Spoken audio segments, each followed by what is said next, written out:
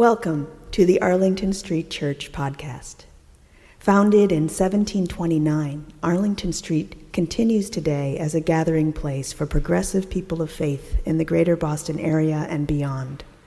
We are located at the corner of Arlington and Boylston Streets, across from the Public Garden in Boston, Massachusetts. Please visit ascboston.org for more information about this historic Unitarian Universalist congregation. Arlington Street Church, gathered in love and service for justice and peace.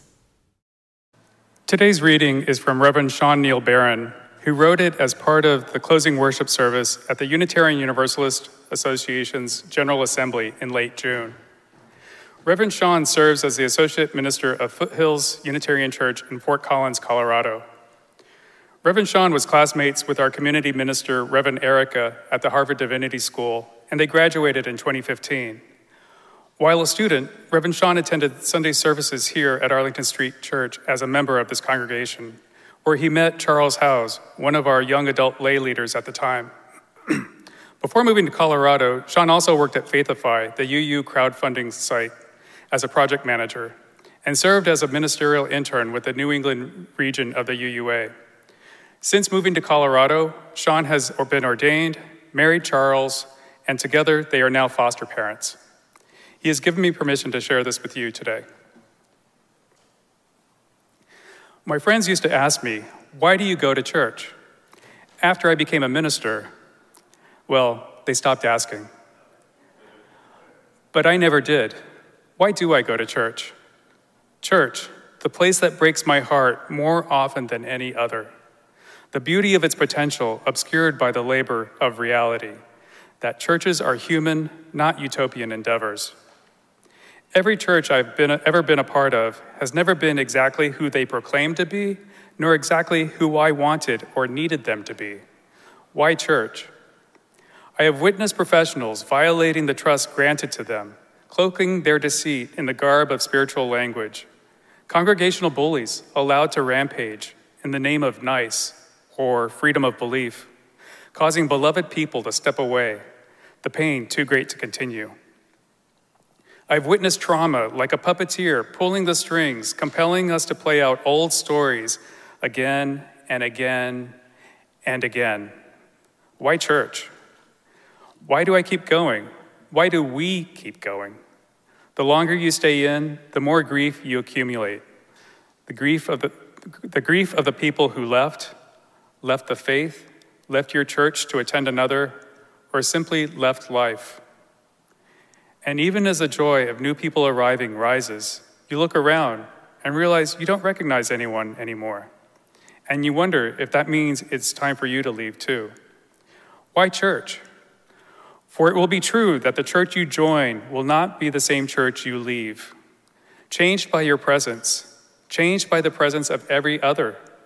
That's the beauty and the magic and the heartache. There is much that changes in the life of a church. The musical stylings of generations come and go. The language and words of reverence shift. We decenter what was once assumed to be our essence, to reveal the true liberatory power within. We constantly evolve and revolve around our core, the determination of love to break forth. That question, why church? There is no one answer. No one could endure a lifetime. Not one answer the same for each of us. Our answers like stars, forming new constellations, guiding us in every season of life. Point us toward a simple impulse. Why church? Well, because church. I call it the casserole reflex. That when the church hears the news of the diagnosis, of the accident, or looming crisis, of death, divorce, or disaster, somehow, even before they realize it, the casserole dish is in the oven. An instinct to care just baked in. The same reflex that taught me that when certain events happen, you don't call, you don't text, you go. You show up. Awkwardly, sure. Uncomfortable, of course, but you show up. Why? Because church. It's the feeling we get gathered for imperfect worship, a collection of friends and strangers, united by an almost indescribable promise that answers a question coded deep within us: the need to belong, to be reminded of that belongingness. The full embrace that conveys the truth that all the parts of you, the questioning parts, the doubting parts, the cynical parts, the hurt parts, are not only welcome, but absolutely necessary. That if universal salvation is true for all of us, it is true for all parts of us too. Why? Because church. It's a temporal embrace, an embrace with one arm ancestral and the other futuristic, converging together. A complex embrace, holding as much pain as potential.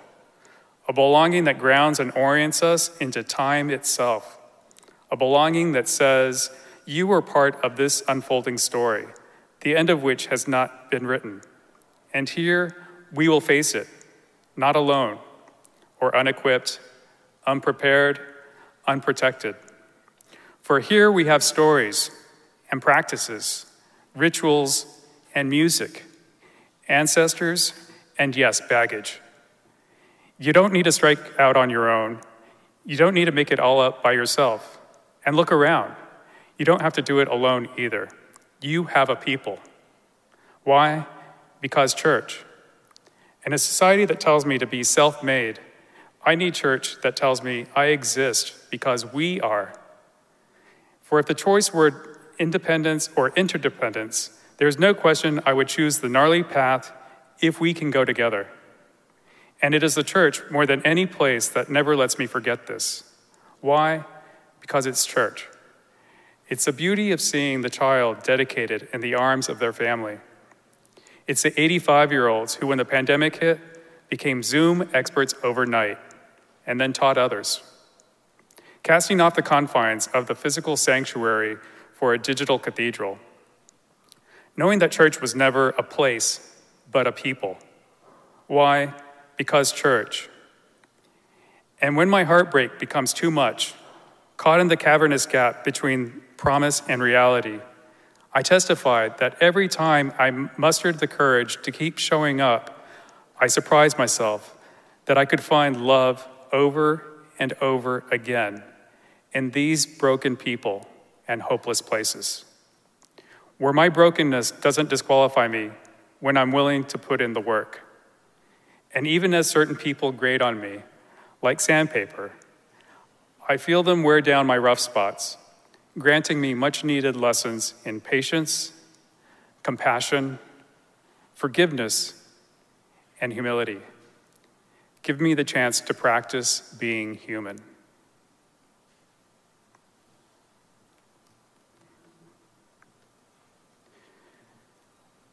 The first church that I ever attended had a Wednesday night Bible study class for grade school children.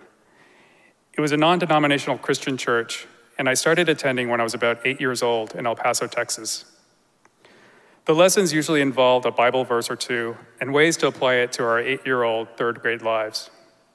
It was fun, and something that provided a nice complement to Cub Scouts, which I also joined at about that age.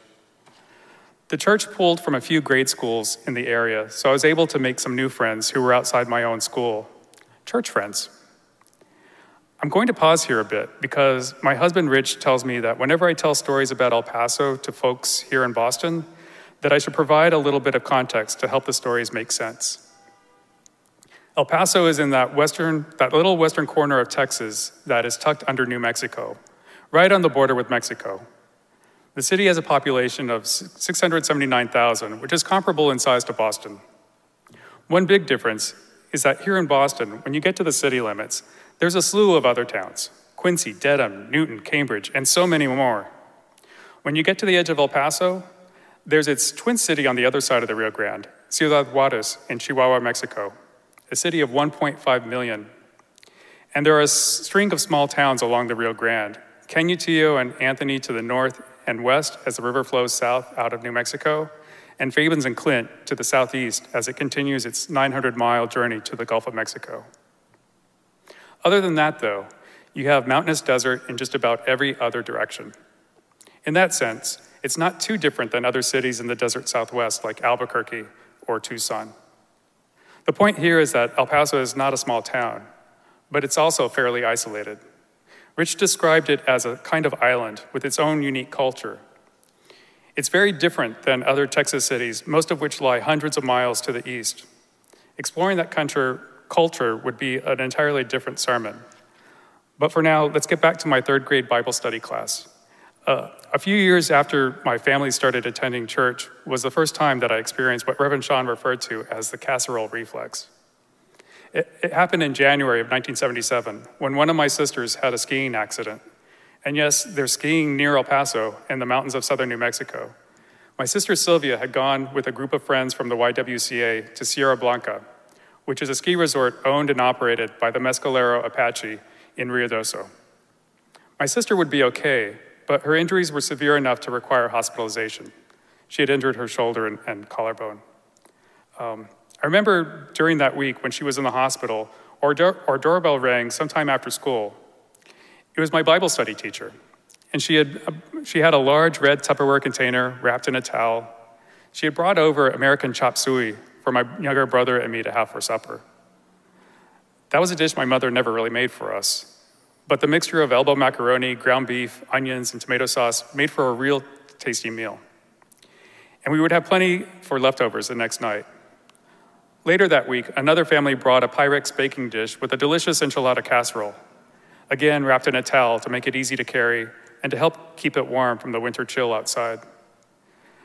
I'm sure those meals delivered to our home made it so much easier for my parents to go visit my sister in the hospital when they were done with their jobs at the end of the workday, without having to worry too much about making dinner. As a 10-year-old, it was a very early lesson on showing compassion in community. It was also the first time that I really understood, oh, this is a community that cares about us. This church is more than just the Bible study classes and Sunday morning worship. We're actually a part of a community. We can rely on each other. We belonged, and I felt connected in a way that I hadn't before. I spoke to my sister recently about her memories of that time, and she shared with me that one of the women who attended church had a son who was a classmate of hers. And she visited my sister in the hospital, distracting her with stories about other students. All these years later, she was appreciative of the kindness that motivated those visits to the hospital. It was a simple act, but one that made a big difference to my sister. In the years that followed, there would be opportunities where my family was able to repay the favor to other families in need. And by that time, I did understand that this was our community. Like some of the best lessons learned in spiritual community, these are ones that served me throughout my life in many ways, many times. When Reverend Sean named this as the casserole reflex, that recognition resonated deeply. He gave name to the instinct to help, and also pointed out the need to belong, and beautifully explained how church can be the place to do both. In a paper issued earlier this year titled A Call to Connection, Casper ter Kuile and his co-authors point out that while we are wired to be in relationship, tending to our connections takes practice. The mindset demands a commitment to mutuality and cooperation. Prioritizing connection, even amidst stress or when evidence of humanity's goodness is hard to find. He is one of the founders of the Sacred Design Lab, along with Angie Thurston and Sue Phillips. He explains the motivations they had in forming the lab. Nothing makes me happier than learning from religious traditions to inspire new ways for us to live lives of greater connection, meaning, and depth. In the midst of enormous changes in how we experience community and spirituality, I bring people together to create projects that enable the everyday and help build a world of joyful belonging. They are taking ancient wisdoms and applying them to today's world, largely aiming outside of churches and traditional spiritual communities.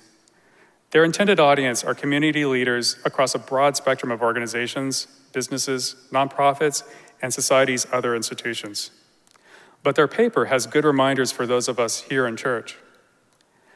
They lived up several practices to cultivate a culture of connection. The first is telling and listening to stories. Here at Arlington Street, this practice might be single-handedly responsible for the incredible strength this community has shown during the past 2.5 years. They explain, everyone wants to be heard and understood. When others listen to our story, we feel valued. So whether it's during our online coffee hour or at one of the many Zoom gatherings during the week, we are doing this much more intentionally than we were before the pandemic. And it's helping our spiritual community to thrive. Another practice they lift up is cultivating gratitude. They explain, cultivating gratitude is the inner discipline of noticing the good things in our lives and recognizing that we are not solely responsible for generating those good things. This is easy and enjoyable when life is smooth, but it becomes all the more important when we find ourselves stressed or feeling hopeless. In those moments, finding genuine gratitude becomes a lifeline back to connection. They have other practices in their paper, but for this morning, I'm just going to lift up one last one, which is celebrating as much as possible. As an example of what this could look like, they provide this story from Rosa Velasquez, an immigration justice community organizer in Arkansas, who has had to find ways to keep going in the midst of extremely challenging political and personal circumstances. She says, I celebrate everything. Someone graduates from high school or they get a green card, I celebrate. If they open a business or go to therapy for the first time, I celebrate. Just last week, when someone I've helped apply for DACA came out of their interview and called me to share the good news that their application had been approved, I went to Starbucks and got myself a really awesome reusable cup.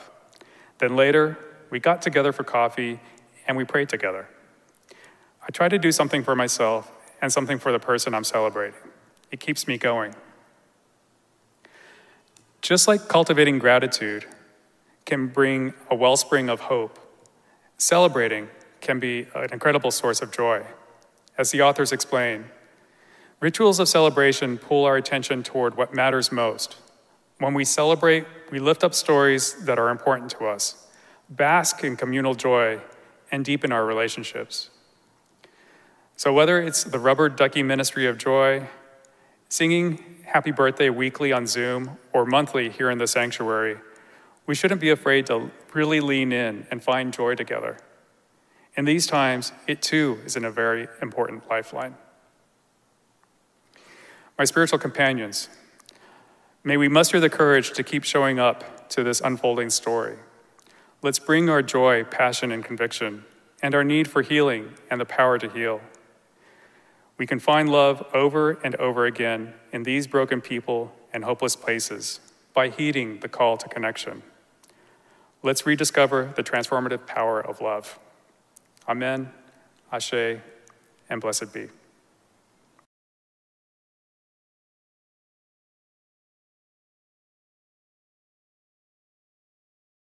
And now for our benediction, I invite you to place your hands over your heart and namaste. I bow to the divine in you. This morning's benediction is a mashup of poet Maya Angelou and lyrics from Dan Hartman, immortalized by Lolita Holloway. You are only free when you realize you belong no place. You belong every place, no place at all. You got to be strong enough to move on through the night. There's a new day on the other side. You got to have hope in your soul. Just keep on moving. The price is high, the reward is great. Let us keep this faith, beloveds, and pass it on. The service begins when the service ends. Bless your hearts. I love you. Amen.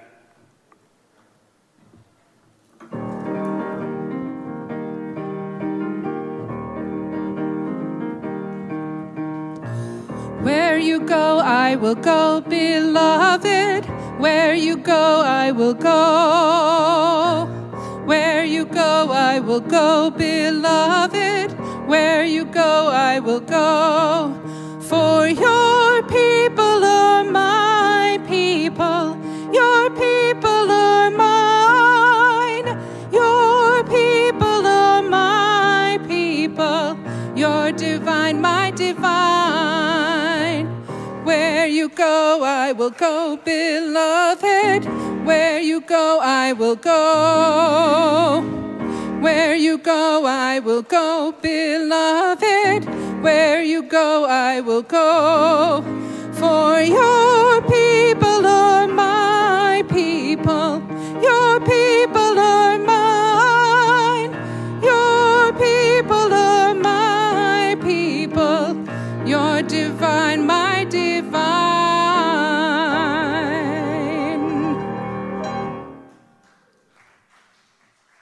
Please visit ascboston.org for more information about this historic Unitarian Universalist congregation.